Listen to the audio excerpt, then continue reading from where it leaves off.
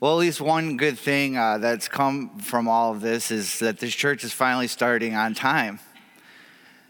I know that for those of you who have been looking for that for years, your time has now come, and so that's something to think about. I've been refraining, I've been tempted all week to work into my notes somehow, knowing that a lot of you this morning are in your kitchens and in your living room, to say, hey, Google, or Alexa or something, but I decided not to work that in because I don't want to mess up with any of your mobile orders or anything like that, and so don't worry, you're safe.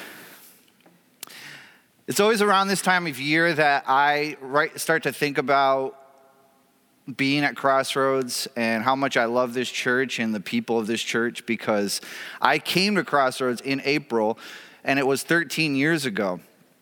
And I'll never forget, I know I've shared this story before, but my cousin Maggie brought me to church, to this church she'd been going to in a gymnasium up the street. And it was, kind of raw and simple. And that's exactly what I needed at that time, because I came into that 9 o'clock service and I was so impacted by the ministry and the Holy Spirit in that place that I said to her, you know what, I'm gonna get my own ride home. I think there's another service at 11. I'm gonna stay for the 11 o'clock service and then and just see what happens. And I think that kind of became a little bit of my MO over the years, was just come and stay. And I got involved and started to have an excuse and a reason to stay at all the services. But I just love this church. I love the people and the companions that I have made, the friendship that I made over the years of being here, and seeing all these empty chairs.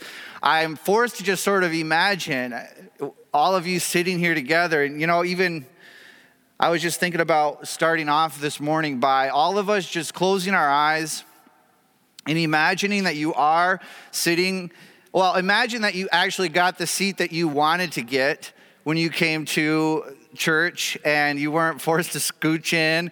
And imagine you're sitting there, close your eyes and look around the room and start, say some names of the people that you see.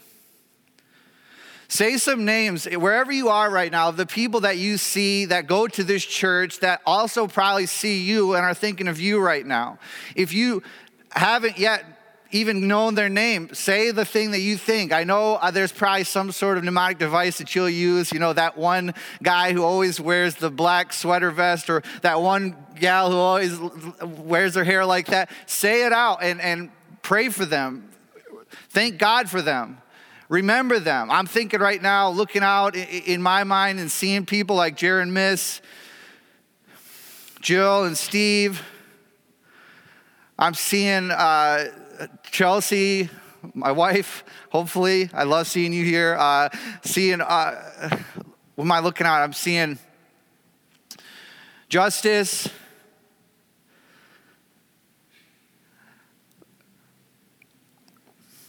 I love this church. And it's not an out of sight, out of mind experience right now. And I think that that's a tempting thing for a lot of us to believe, that right now, being so disjointed and destabilized and decentralized and all the D words, that we're out of each other's minds, and we're not. The staff here, we're praying for as many of you by name as we possibly can. And when we're thinking of you, we're speaking your names out loud. I'm thinking right now of some people overseas that I want to just highlight and say, Annie, we're thinking of you. Josh and Elisa Crooks, we're thinking of you. Ben and Carrie, we're thinking of you. Jason and Jamie, Christy. You are not alone. Our hearts and our minds are going to God in the communion of the saints. He brings us together. We're thinking of the medical professionals in this church. If I was to even try to read a list, it'd be 2/3 of this church. It seems like every time I turn around, there's another doctor or a nurse or somebody. And I want you to know how thankful we are for your job as a healer and as a medical professional. Jordan Gallagher, Chad, Anna, Andy Tash, Sammy, Gabby, Emily, Taylor, And the list goes on and on. You are not alone in this. We are supporting you. We are praying for you. We are so thankful for you. You are a gift to this city from God, and a gift to this church, and a gift to this world. And thank you for being where you are. And God has perfect aim, and He has you where you are for such a time as this. For those of you who are doing your part by staying home, and even if that's hurting you by being laid off right now, you're not alone in this. And let me just say, this is not going to be a time that's going to be easy for community to just come to you. We're going to have to do things like be active on the Facebook page and be active in real time. I mean, if you have a need, your community wants to meet that need. It wants to come around you. So reach out on Real Time Crossroads. Be a presence on the Instagram page. As much as some of us, that's just not what we do. This is where we're at right now. And I want to just sort of say how grateful I am to be a part of this church, and how much I love you all, and how much I'm praying for you. And I'd like to speak a word of encouragement to you, if possible, this morning from John chapter 3, from the very next few verses where Rod left us off last week. John chapter 3. While you're turning there, I'm going to be reading from just at the end of where Rod was, chapter 3, verse 14, all the way to 17. And normally this is the part where we all stand together. Now, if you want to stand, I would encourage you to stand, but standing is not a golden calf at this church. It's not a magic trick. There's nothing that happens there other than what we want to do, which is to honor God in a little small way. It's easy to stand. But if you can't do that where you're at, or think of something that you can do to honor God's word and to soften your heart enough with some humility to be able to receive it. If it's raising a hand, if it's putting your phone down, if it's quieting the room, if it's closing your eyes, if it's reading out loud, then please join me for the reading of God's word at this time. John chapter 3 and verse 14.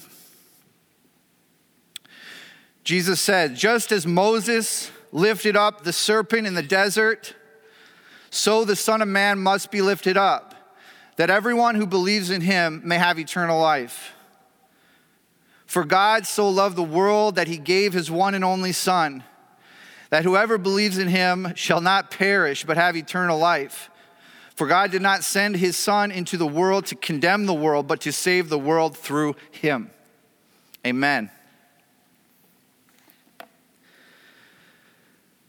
Here we are at Palm Sunday, the beginning of a week of remembrance, where we remember the most important events that of our faith.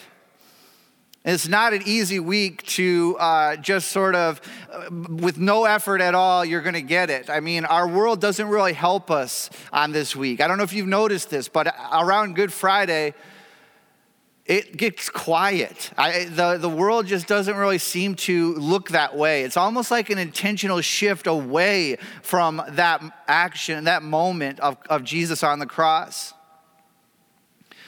I know for me, I thought that Palm Sunday was the best day of Jesus' ministry growing up. I mean, we used to reenact this.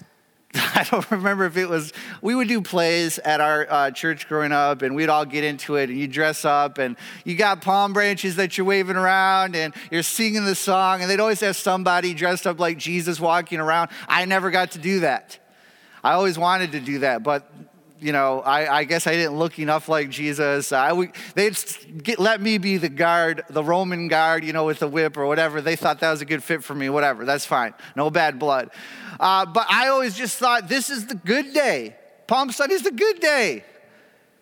People are singing, Hosanna, Hoshiana, save us, Lord. This is the time where they actually see him for who he is. I mean, people look like they're getting saved this day. I mean, this is the good day of Jesus' ministry. And it wasn't until recent years that I started to realize that they actually missed it. When you actually see Jesus in Luke 19, his response at the triumphal entry is not happy that people are cheering him on. Because he sees something that I never saw, which is the motivation behind what they were doing. I never saw the tears in Jesus' eyes before when he was crying and weeping and saying, if only you had known what actually would make for peace. And then notice what he says, you will be surrounded by an army, and you're not going to win this battle. What he sees is a group of people holding not just an innocent palm branch in the air, because that's just what happened to be nearby. They're holding up a sign of the zealot.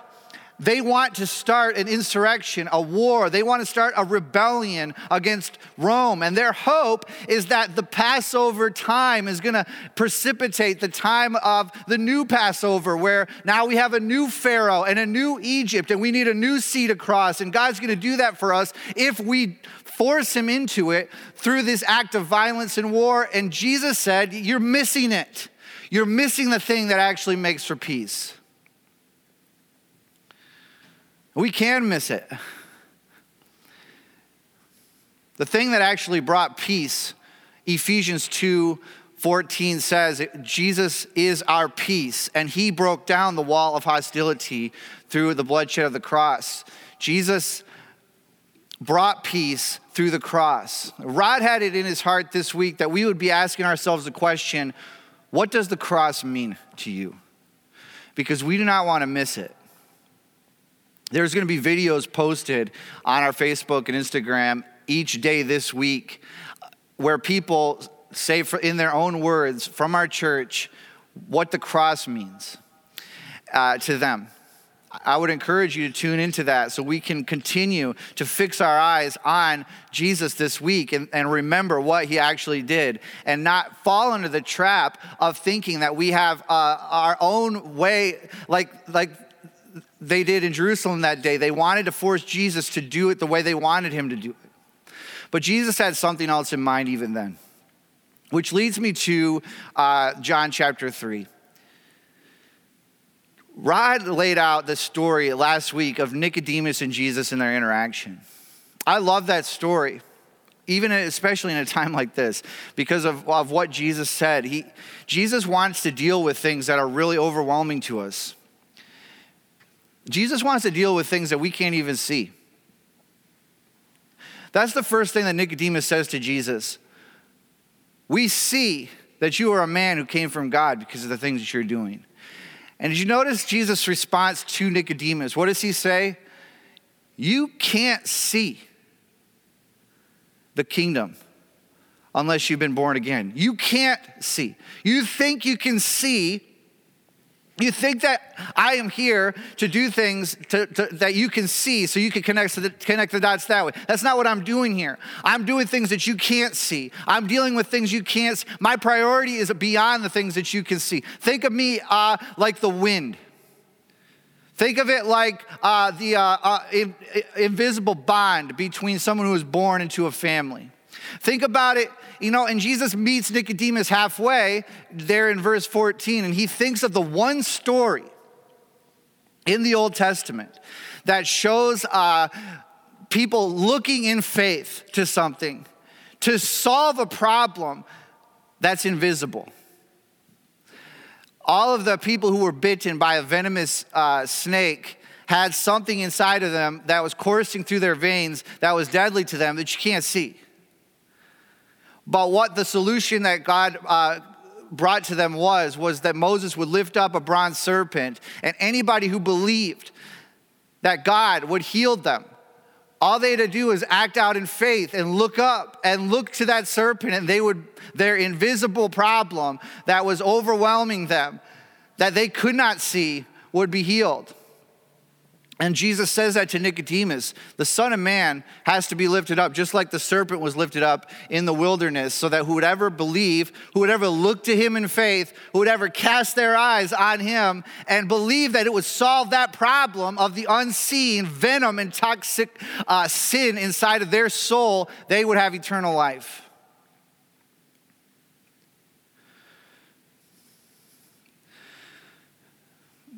There is a pause in the writing here between 15 and 16. I'd like to just comment on that, if you would. I've always thought that Jesus continued to say John 3:16 and 3:17. I always just assumed Jesus continued talking, but the scholars, the modern scholars of our day say that John actually is the one writing 3:16, 17 to 21. I mean, he actually pauses to clarify. And one of the reasons why they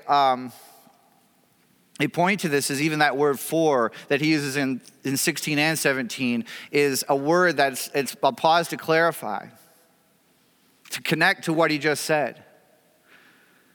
Now, he didn't know he was writing John 3:16 when he wrote this. But I'm so glad that he did. And I don't know, just as a side note, I don't know if you've noticed this or not, but it seems like John 3:16 has gone from such an immensely precious place for so many of us into some weird attack. It's under attack. On the one hand, John 3:16, if you bring it up in some highly religious circles, kind of might get an eye roll. People might say, yeah, it's kind of like a WWJD braid. It's a big, okay, yeah, that's such a dated thing, or it's not even interesting enough to put on Pinterest, or I'm not going to use that verse in any of my creative stuff. It's not speaking to me anymore. It's kind of dead. On the other hand, I have seen in some more progressive theology or even some progressive critiques of Christianity that this very verse is the verse that portrays some sort of barbaric, bloodthirsty God that hated the world so much that he had to kill his son, and basically this is the proof of this being a cult of human sacrifice. Those are not my words. John 3:16 seems to be under attack here. Ironically, this was meant to be a point of clarity. And if we're not careful, I mean, just imagine what our theology would look like without John pausing to say things like this. I mean, we could just be left with, yeah, you have to look up to the one on the cross if you want to be healed. But why did he even do it? Does he even love me? There's all kinds of ways that you can look at the one on the cross. And John wants to get ahead of that conversation. He's kind of reminding me, because he does this all the time, breaking from the dialogue and then putting in a monologue here of his thoughts. He puts parentheses around and he tries to clarify certain things because John's not messing around with his writing. He is writing this stuff to people who desperately need to know the truth about who God is and how he sees us. So like a good friend, when you're watching a movie and they kind of know what's going on, but you missed it, and they pause it, to just say to you, did you hear what they just said? Just don't miss this point. I really want to clarify so that you understand what's going on here. Why did the Son of Man go to the cross? It is because of the love of God for this world. Because he loves you is why he did this. That's it. He loves you. The Father, the Son, and the Holy Spirit acting out in harmony with their passion for you because they love you. That's why John 3:16, that's what John 3:16 clarifies for us, is the motivation behind why he did this. Thank you for pointing us to that, Dave Vandervelde, with your call to worship just over a month ago. It was for the joy that was set before him, Hebrews 12:1, that he did this because he was so in love with us. He wants to show us his love through this great act of self-sacrifice. Thank you, John, for that clarification. Nobody talks about the love of God more than John. He really wants us to know it in his letter and in his epistles. God is love, he says. How can we know God if we have hatred in our heart for our brother, but that we love our brother?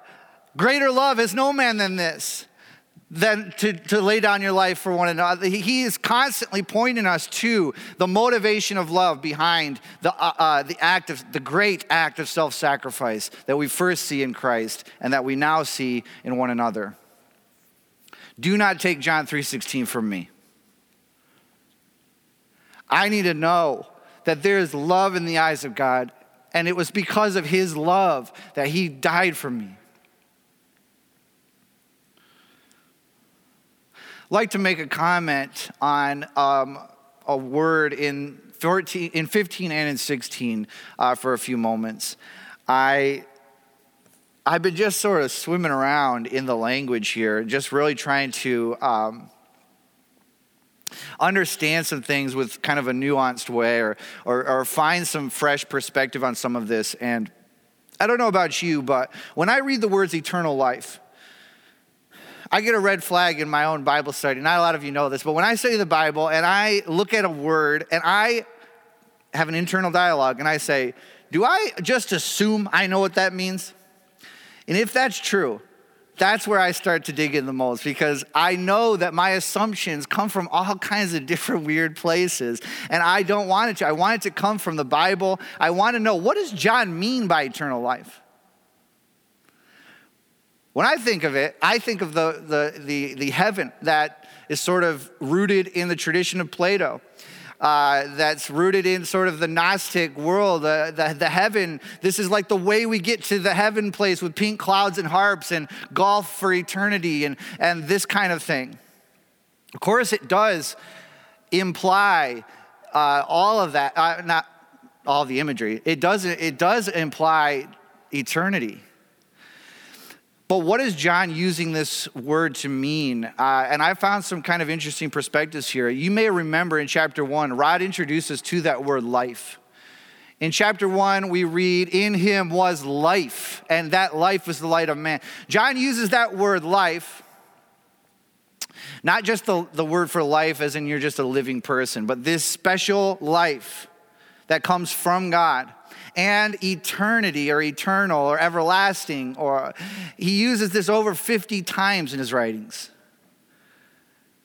Now, what I've found particularly interesting about this is it's not necessarily just pointing us towards this like a synonym for heaven, but John actually defines it explicitly in chapter 17, verse 3.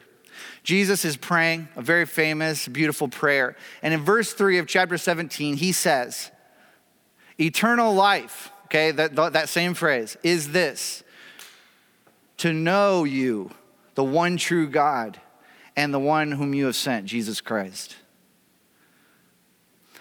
Does your perspective on what the word eternal life mean at least start where John defines it? A relationship, a knowing relationship between who God is and who we are, that relationship that when you're in it, apparently is a life-giving relationship. If we start there, then we can start to track down a little bit of what John's doing here, because culturally speaking, starting in Daniel chapter 12, there was a reference to this same kind of terminology where they translate it, the age to come. The age to come becomes now a way that we can view their worldview. You might hear Jesus say things like, marriage, neither will be given in marriage or will be married in the age to come.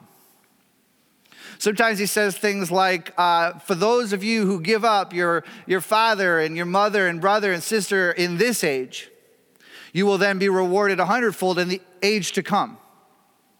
There were two ages in their worldview. One is this current evil age. That's how sometimes the Apostle Paul calls it, the current age, and the age of the Messiah, the age to come. When we say the age to come, that's kind of like this, the time where Jesus is going to return to this place and he's going to rule and reign. And everything that he gives us a glimpse of now is going to be the norm then. And it's going to put all the wrong things right in the world. This is the age to come. Some translators go so far as to translate the term eternal life to the life of the age to come. Okay, they work with that word eternal there to say the life of the age to come. It's coming into this world now. And that shift is different. It's not just thinking, oh, if I believe this and trust this, then I am going to live for many, many years.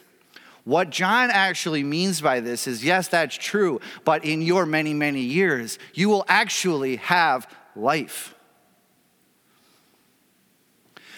Reason why I start thinking about this present ability to receive the life that Jesus promises is even in John chapter 3 itself. Look at chapter 3, verse 36. The Father loves the Son and has placed everything in his hands. 36, whoever believes in the Son has eternal life.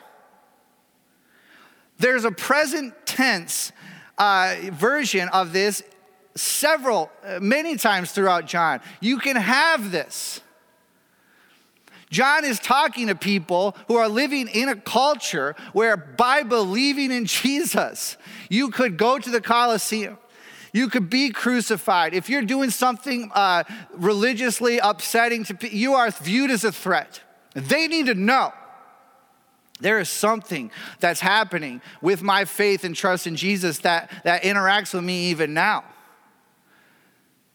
Doesn't this make sense as to why so many people went to the Colosseum, were tortured, were bruised and crucified for their faith in Christ, and did so with joy in their heart, and did so with some sort of life that couldn't be taken from them? I want that eternal life. Ask John about it. He got put in prison for this. Apostle Paul was beheaded for this. St. Peter was so honored, was reflecting the honor of what Jesus did on the cross. The meaning of John 3:16 meant so much to him that he wouldn't even allow himself to be crucified right side up like Jesus was. He asked to be put upside down, for he was not even worthy. What does the cross mean to you? Do you have the life that is promised to you by putting your faith and trust in Jesus? When's the last time you doubled down on Jesus? You cannot be a prideful person and do this, but you have in humility fall before Jesus and say, here are all the things that are unseen and overwhelming me in my life. Here are all my anxieties, worries, and concerns, and you will receive the promised life, the eternal life, the glimpse of the age to come will be present in your heart and in your soul. You know what this life is like? It's a life that smashes idols. It's an idol smashing life. It's a faith strengthening type of life. It's a life that restores your relationships. It's a life that gives you a peace that surpasses understanding and guards your heart and mind in Christ Jesus. It's a life that will lift you up. And as we're going to see throughout this week, it's a life that leads to not death, but conquering death, a life that leads to resurrection. It is a life that will be like what Jesus says in the woman at the well. It's a life that's like when you drink of this water, you'll never thirst again. That kind of eternal life. Like the bread that not like the bread that perishes, but the bread that leads to eternal life. He even says, for those of you who are worried, in John chapter 10, I have you in my hand. No one will take you from my hand because I have given you eternal life. Do you know this life? Our world is desperate for this life, and they need to see that in you as you go out into this world carrying a glimpse of the age to come in how you interact and in the peace that you have. For whoever believes in him will not perish but have eternal life. Of course, this is everything in the age to come that we believe about eternal life and heaven, that you will have that. But I want to stand here today and tell you, you can have the life of the age to come even now if you put your trust in Jesus. What do you need to trust him with? What are you worried about, and what do you need to lay at his feet? There's a lot of things in this world that want to get your attention and want to promise you health and security and safety and comfort and pleasure. They want to give you power. And those things can be binding to us. They can keep us in their grip. It's really the definition of idolatry. The last thing I'd like to put before you today is a really practical implication of the cross as we start this week of looking at the cross. Verse 17 says, "For God did not send his Son into the world to condemn, but so that the world through him would be saved." He did not send his Son in the world to condemn. Ask anybody who's writing the New Testament. They believe that something actually happened on the cross. Something practical and powerful happened. And one of the things that happened is continually articulated as a removal of the condemnation. Apostle Paul says in Galatians 1 verse 4, grace and peace to you from God our Father and Lord Jesus Christ, who gave himself for us, gave himself for our sin, and rescued us from this evil present age. He in his giving himself for us, rescued us from the grip of the present age and the sin. In Colossians 2, 13 and 14, what does he say? He has forgiven all of our sin. He has canceled the record of debt that stood against us and taken away the condemnation by nailing it to the cross. The cross has a power in it that sets us free from all of our sin and our condemnation. In a word, forgiveness.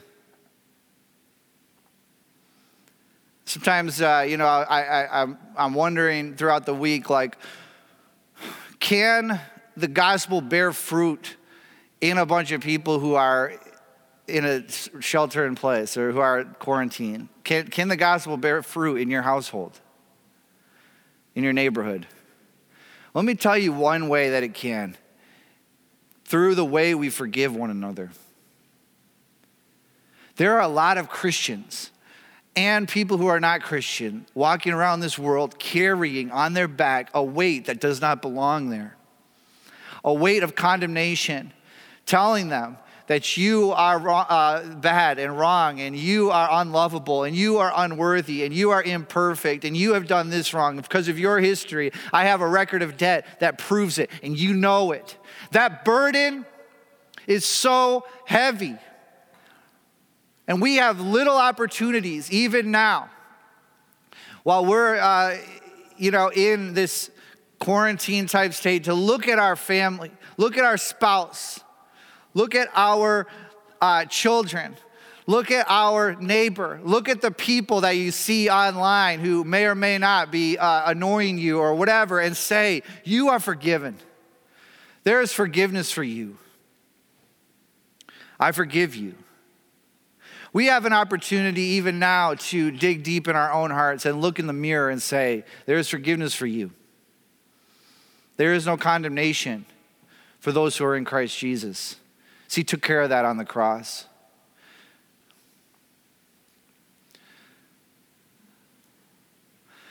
So now at this time in the service, I'd just like to close by encouraging you to think of some people in your life that need your forgiveness, that need to know that Jesus provided that forgiveness. If there's anybody even in this church who, when you closed your eyes and you looked across the room in your imagination, you saw somebody that you need to forgive. Confirm the work that is done on the cross. If there's anybody here right now who are thinking there's people in my life that I could simply pray for, reach out to, and or not even make it about me, just to believe in the forgiveness and confirm that forgiveness of the gospel, then Holy Spirit, convict us. Give us the courage and the ability to go confirm the forgiveness provided for us and the removal of condemnation. And at this time, we are going to now remember the body of Christ as we, one body, continue to take communion together and remember the work that he did to provide us with that forgiveness. So if you're not ready for that, get ready, and we have a video to sort of lead you through that. Amen.